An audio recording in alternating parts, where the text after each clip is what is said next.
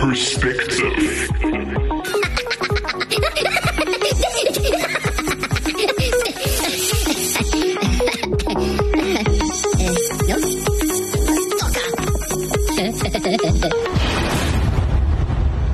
Greetings and welcome to the Table of Perspective, where we take a deeper look into how the internal narrative of an individual determines their response to life itself and all it entails.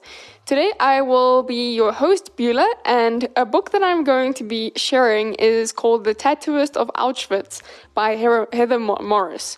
So we'll go straight into it right after the first song. Do enjoy. I love you, Jesus. I worship and adore you.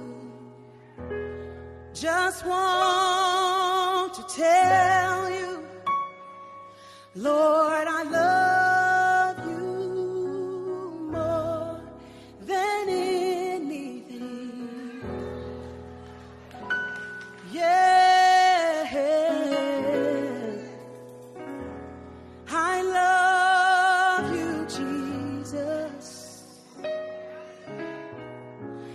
I worship and adore you. Just want to tell you, Lord, I love you more than anything.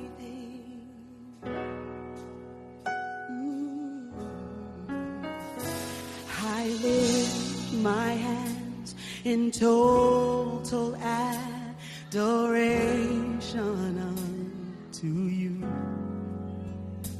You reign on the throne, for you are God and God alone. Because of you, my cloudy days are gone. Thank you. I can sing to you this song. I just want to say that I love you more than anything. Yeah. Come on, say, I lift my hands in total adoration unto you. Come on, say it. You reign on the throne. You reign on the throne, for you are God and God alone. Because of you, my cloudy days are gone. I'm so grateful, Lord. I can sing to you this song. I just want to say that I love you more than anything.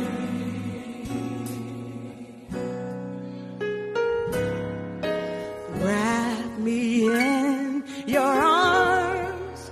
You are my shelter from the storm. When all my friends were gone, you were right there all alone.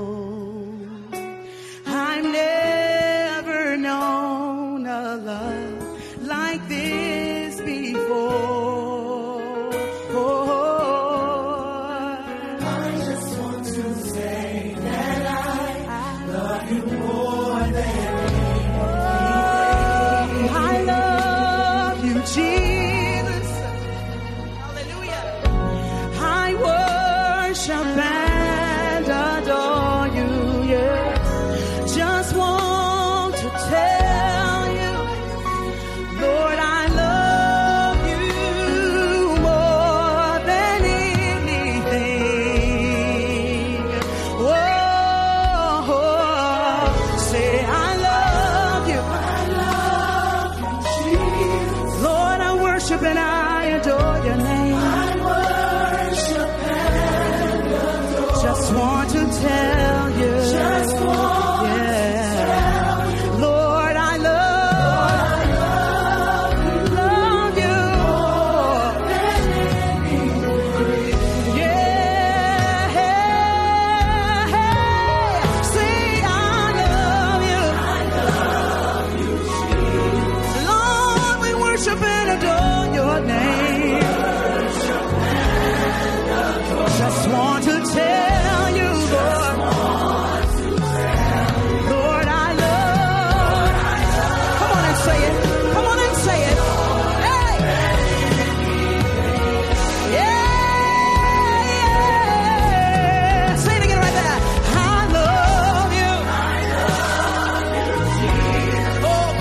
them for yourself. I worship and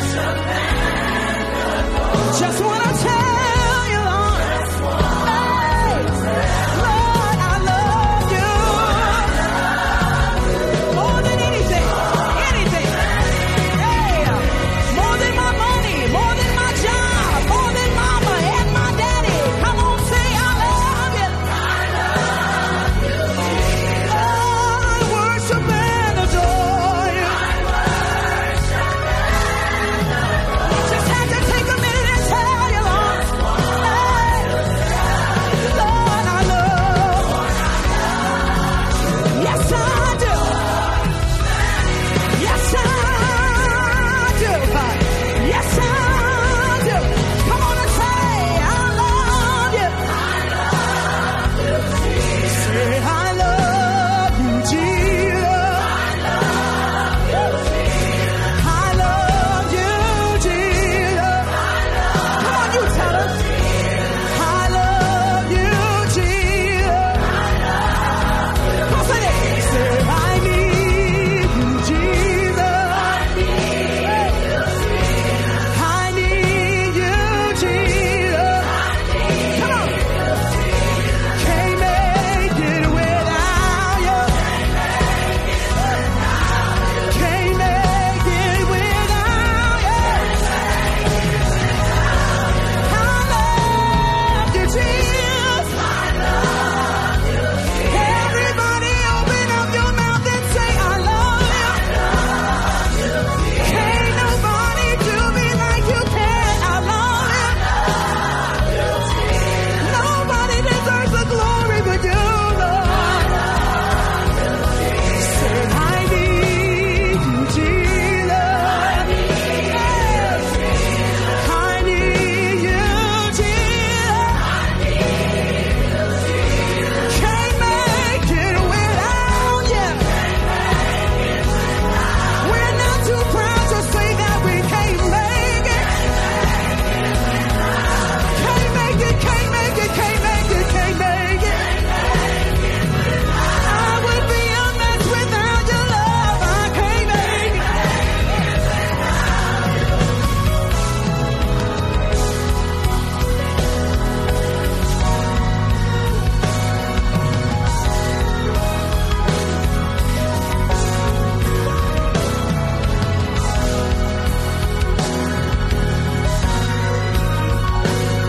Come on, I gotta hear it one more time. One more time, everybody in the building say, I love you. I love you, Jesus. So, if you have ever heard any of my podcasts before, I do quite a few books concerning the Holocaust and Nazi history. I'm merely fascinated by how the will of man and the purpose of man really not only comes out at the point of the cusp of death, but also how that can translate into how you live your every single day life. So if it is so important that at your state of death, it is something you're willing to hold on to, whether it's a moral, a value, a principle, a belief, then it should influence every single other part of your day-to-day life.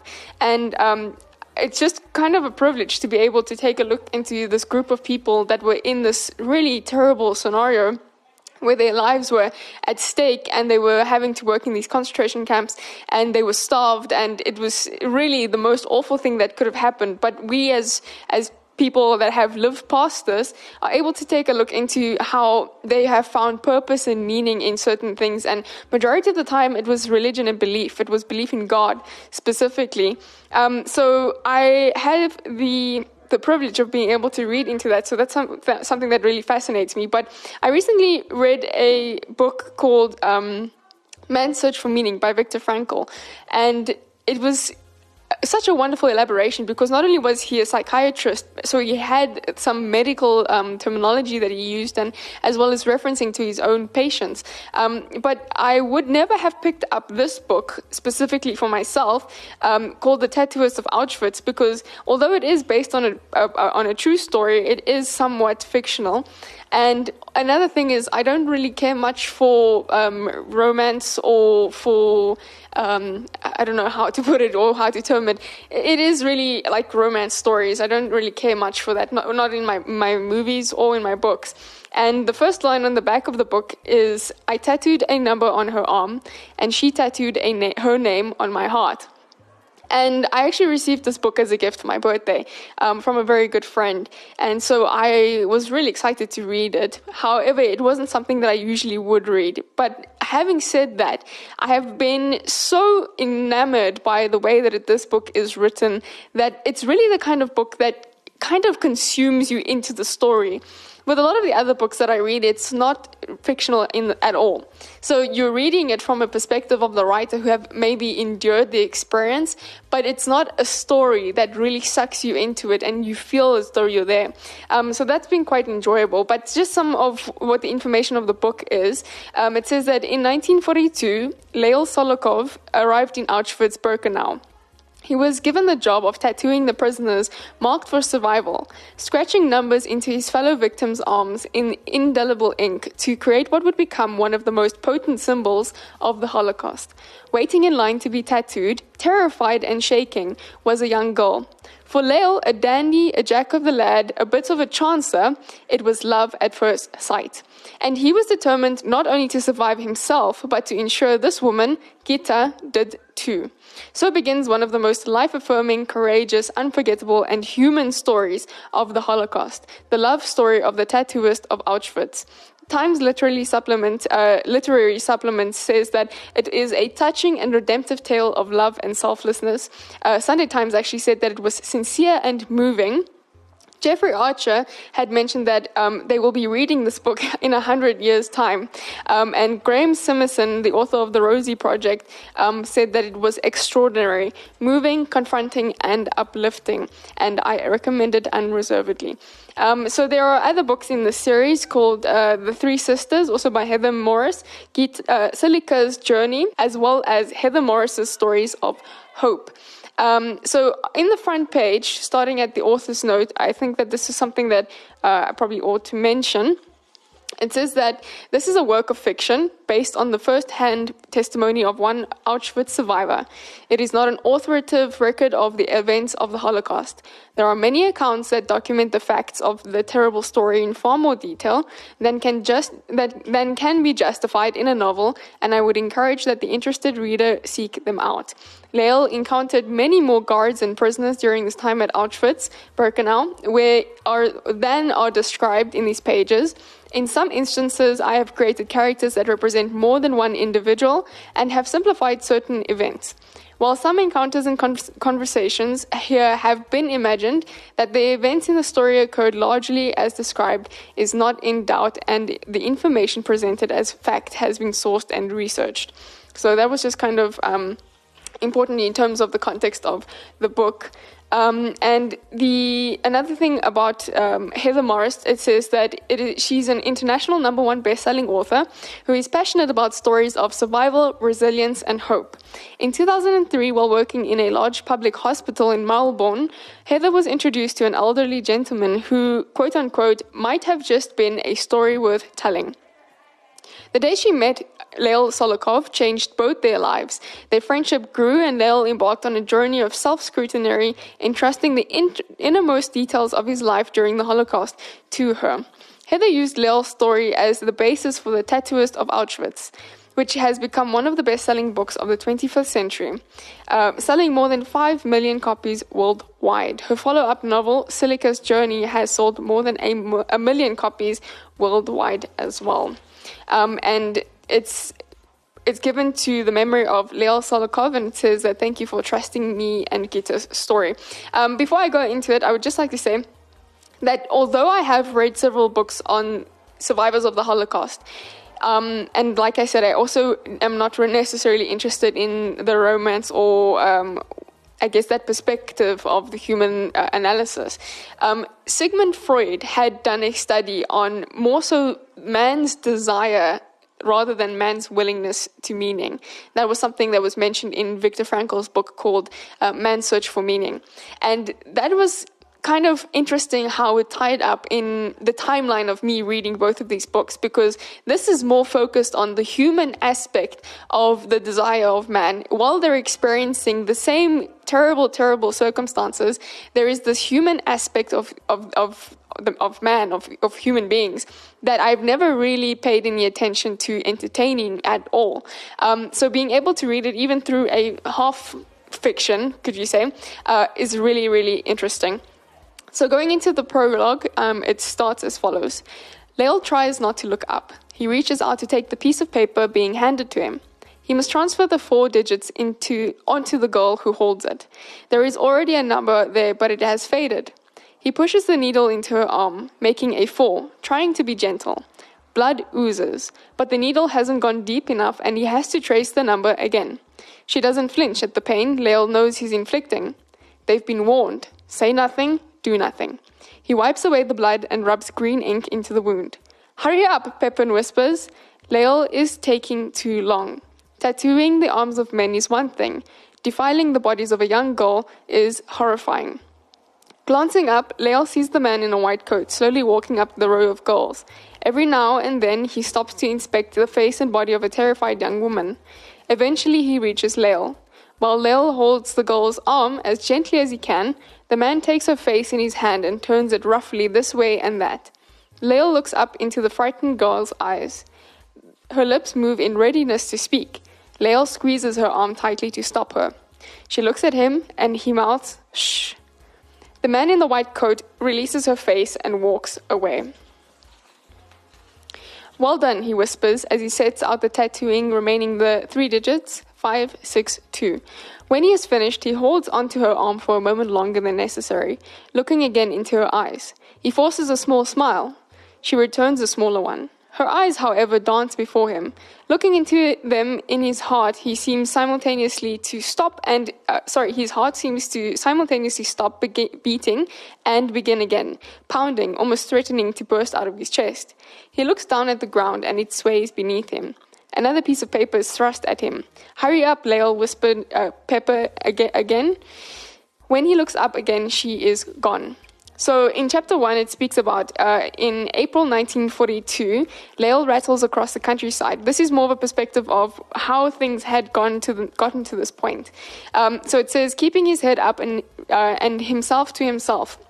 The 24-year-old sees no point in getting to know the man beside him, who occasionally nods off against his shoulder. Lale doesn't push him away. He is just one among countless young men stuffed into wagons designed to transport livestock. Having been given no idea where they were headed, Lale dressed in his usual attire, a pressed suit, clean white shirt, and tie, always dressed to impress. He tries to assess the dimensions of his confinement. The wagon is about 2.5 meters wide, but he can't see the end to gauge its length. He attempts to count the number of men on his journey with him, but so many heads bobbing up and down, he eventually gives up. He doesn't know how many wagons there are. His back and legs ache. His face itches. The stubble reminds him that he hasn't bathed or shaved since he boarded 2 days ago. He is feeling less and less himself. When the men try to engage him in conversation, he responds with the words of encouragement, trying to turn their fear into hope. We stand in shit, but let us not drown in it, he says. Abusive remarks are muttered at him for his appearance and manner. Accusations of hailing from an upper class. Now look where it's got you. He tries to shrug off the words and meet the glares with smiles. Who am I trying to kid? I'm as scared as anyone else. A young man locks eyes with Lale and pushes through the scrum of bodies towards him. Some of the men shove him on his way through. It's only your space if you make it yours. How can you be so calm? The young man says. They had rifles. They had pointed rifles at us and forced us into this cattle train. Lale smiles at him. Not what I was expecting either. Where do you think we're going? It doesn't matter. Just remember, we're here to keep our family safe at home. But what if? Don't what if. I don't know. You don't know. None of us knows. Let's just do as we're told. Should we try and take them when we stop, since we're outnumber them? The young man's pale face pinched with confused aggression. His balled-up hands box pathetically in front of him. We have fists, they have rifles. Who do you think is going to win the fight? The young man returns to silence. His shoulder is wedged into Lale's chest, and Lale can smell oil and sweat in his hair. His hands drop and hang limply at his side. "I'm Aaron," he says. "Lale." Others around them tune into the conversation, raising their heads towards the two men before lapsing back into silent reveries, sinking deep into their own thoughts. I'm going to end here for the second song that we're going to go straight into, and then we're going to wrap things up as it speaks a bit more about the friendship that Lale comes into with Aaron. And then we'll go right at the end and go into a bit of the last chapter. So do enjoy the second song. When I see the sun rising, then I know that you're around. In my darkest moments, then I need you to come down. It was the blood that washed my sins. Your love's not far from me. It was the blood that washed me clean. Your love's not far from me. Your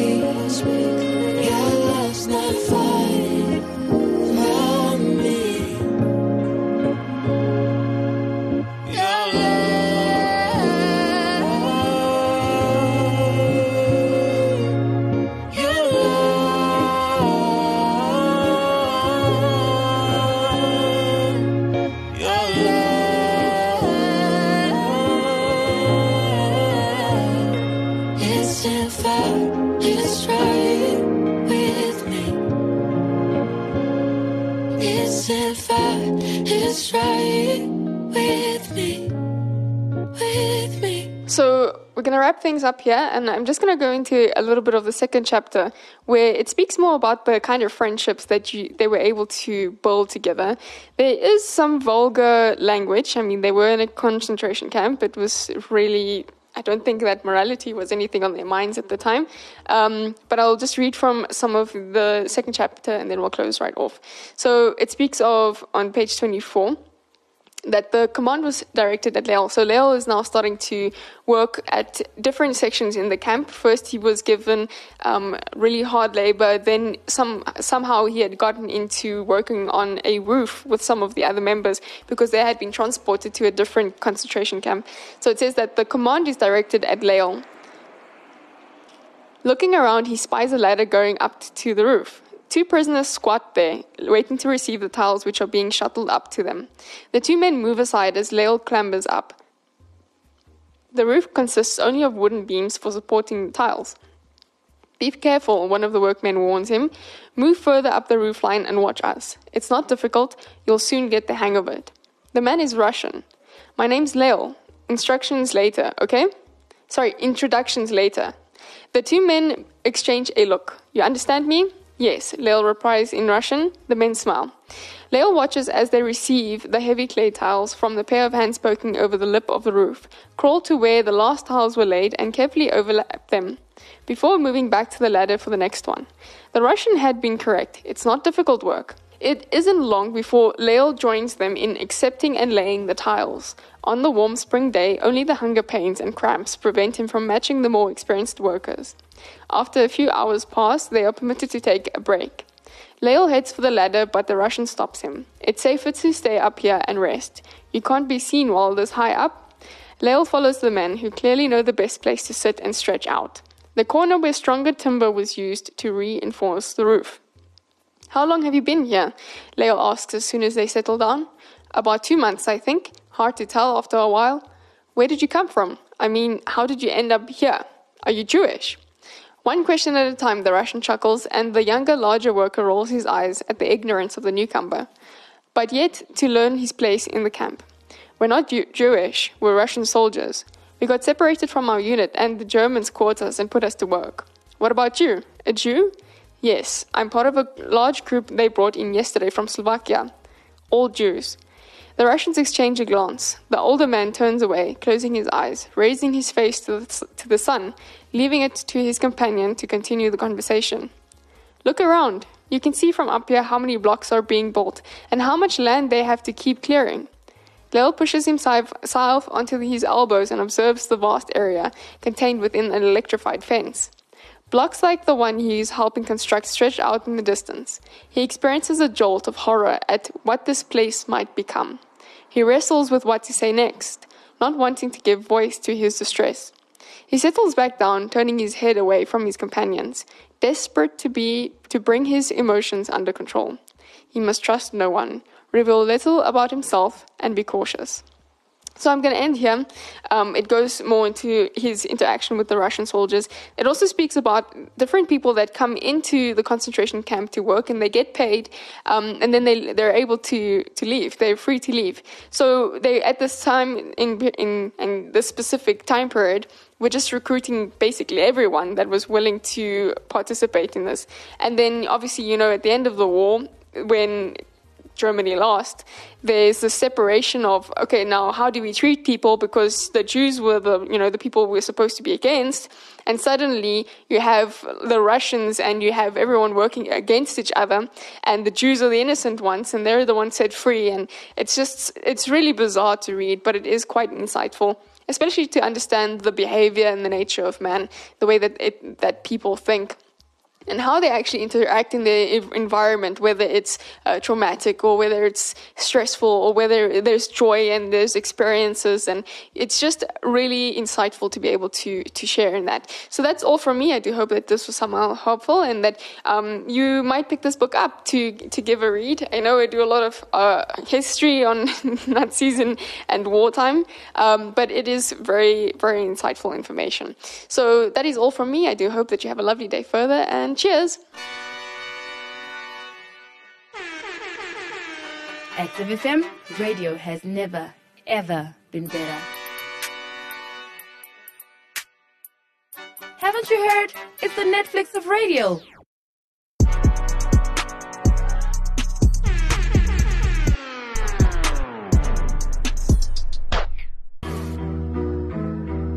They say what's happening, man? It's your boy GS.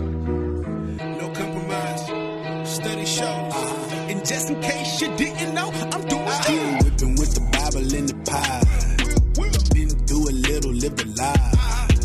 Used to hide it off up in massage. Traffic violation, Bible study with the cars. I met a dope boy that told me he would do it life. I told him he can bring it back if he just do it right. Before the switch, baby girl wanted a bigger name. God turned the diamond to a quarter, we seen bigger change. God took the wheel, we switching bigger lanes. Got the word in my scope, that's a bigger aim. And we don't believe in theories, he the bigger bang. He the king of all kings, forget a bigger name. I still turn the red, I used to live on the edge. I ain't hear nothing they say. I read the Bible and play. I could have been dead, or somewhere off in the feds. Now I just dance on the dead. You can see work with the legs, nothing but go in my head. I had to bottle the sauce, I signed a deal with the Lord. Now I just rep for the boss, I cannot do it tomorrow. Homie, I live for the day. If you not come here to work, then homie, just get out the way. I preach the word like a bishop, yeah, I can answer the issue. No compromise the life, you know the game official. I was a dude in the middle, but now I'm the dude in the front. I've been pursuing the fall, let's go. I done got used to the GS. No limits with the roof gone. Red letters got the looking two-tone. No limits with the roof gone. Red letters got the Bible looking two-strong. No limits with the roof gone. Red letters got the Bible looking two-tone. No limits with the roof gone. Red letters got the Bible looking two-strong. Hey, when we pull up to the spot, they ain't reppin' for the king. Tell them we can show them how they get their roof gone. And to the enemy, the haters and the doubters and the fakers, two emojis with the arm, but we too scared. Yeah. No limits with the roof gone. Red letters got the Bible looking two-tone. No limits with the roof gone. Red letters got the Bible looking too strong. No compromise. No limits with the roof gone. Red letters got the Bible looking two-tone. No limits with the roof gone. Red letters got the Bible looking too strong. No compromise. To the enemy, the haters and the doubters and the fakers, tell them we can show them how they get their roof gone. Two emojis with the arm, boy, we too strong. No compromise. And just in case you didn't know, I'm